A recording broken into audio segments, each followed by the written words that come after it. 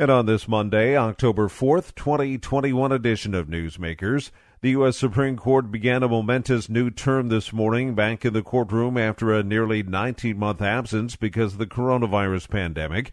8 of the 9 justices took the bench today for the first arguments of the new term. Justice Brett Kavanaugh is participating remotely from his home after testing positive for COVID-19 late last week. The court said Kavanaugh, who was vaccinated in January, is showing no symptoms. All the other justices also have been vaccinated. Abortion, guns, and religion are all on the agenda for the court this term. We get more from Ben Thomas. Gun rights come up in the first week of November with a case from New York that involves the right to carry a firearm in public. The state is one of just 6 to limit who has that right.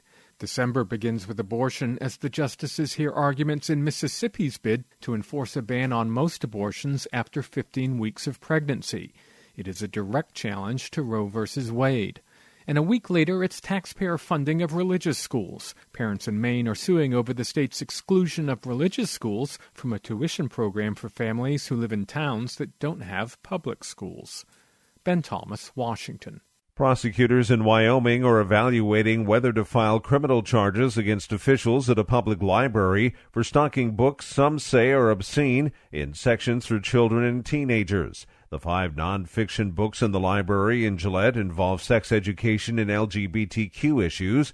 Hugh and Susan Bennett of Gillette brought the books to the attention of sheriff's officials, saying they may violate child sex laws. Campbell County Attorney Mitchell Damsky says prosecutors have reviewed the case and will ask for a special prosecutor to do the same. Library Executive Director Terry Leslie says investigators haven't contacted her, but library staff have been reviewing complaints about the books.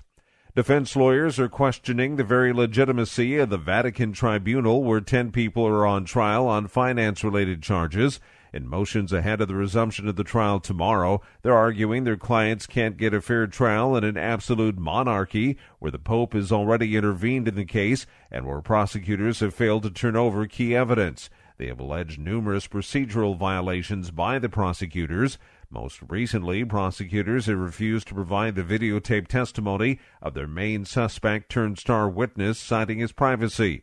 The prosecutors have acknowledged some procedural errors and vowed to remedy them, but have defended the legitimacy of the trial. The Pope and dozens of religious leaders have signed a joint appeal to governments to commit to ambitious targets at the upcoming UN Climate Conference. Charles de Ledesma reports. The Pope thanks religious leaders for sharing his desire for a deepened dialogue among themselves and with scientific experts on the need for action ahead of the COP26 climate talks. The appeal, signed at a formal ceremony in the Apostolic Palace, says, "We've inherited a garden. We must not leave a desert to our children." For the religious leaders, care for the environment is a moral imperative towards future generations and to support communities most vulnerable to climate change. I'm Charles de Ledesma. And that's Newsmakers for this Monday, October 4th, 2021 edition. I'm Keith Black.